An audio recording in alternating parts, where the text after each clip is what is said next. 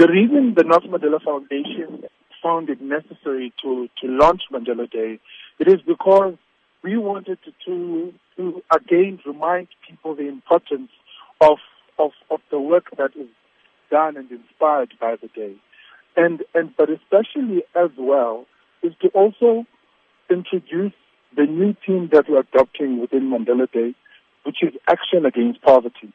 The theme is mobilizing and it is challenging everyone to find what their action is and what action they want to take up in this fight against poverty. So how would you encourage South Africans or people the world over to interpret this theme to become active against poverty? People have demonstrated in saying how they fight poverty. We've seen initiatives around education, where there's action that make the thing to be an education against poverty, food security against poverty, there's volunteerism against poverty, building shelter against poverty.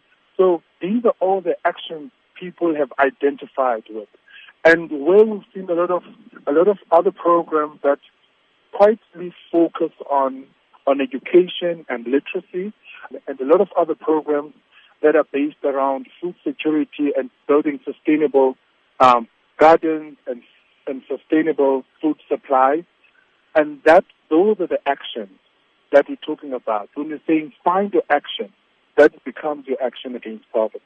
So any innovative ways this year for citizens to become involved? Because I know that the Nelson Mandela Foundation often creates great platforms for citizens to partner with the foundation to take this global day forward. Today has also has shown to be also evidence of those great platforms where people interact, because we've had lots of campaigns and stakeholders exhibit what they're doing around Mandela Day. So the best way is using our social media platforms, our website mandeladay.com, where people can get on the website, download the sort of material they need, and actually material that will tell them more about the theme that we have adopted this year and how also to get involved.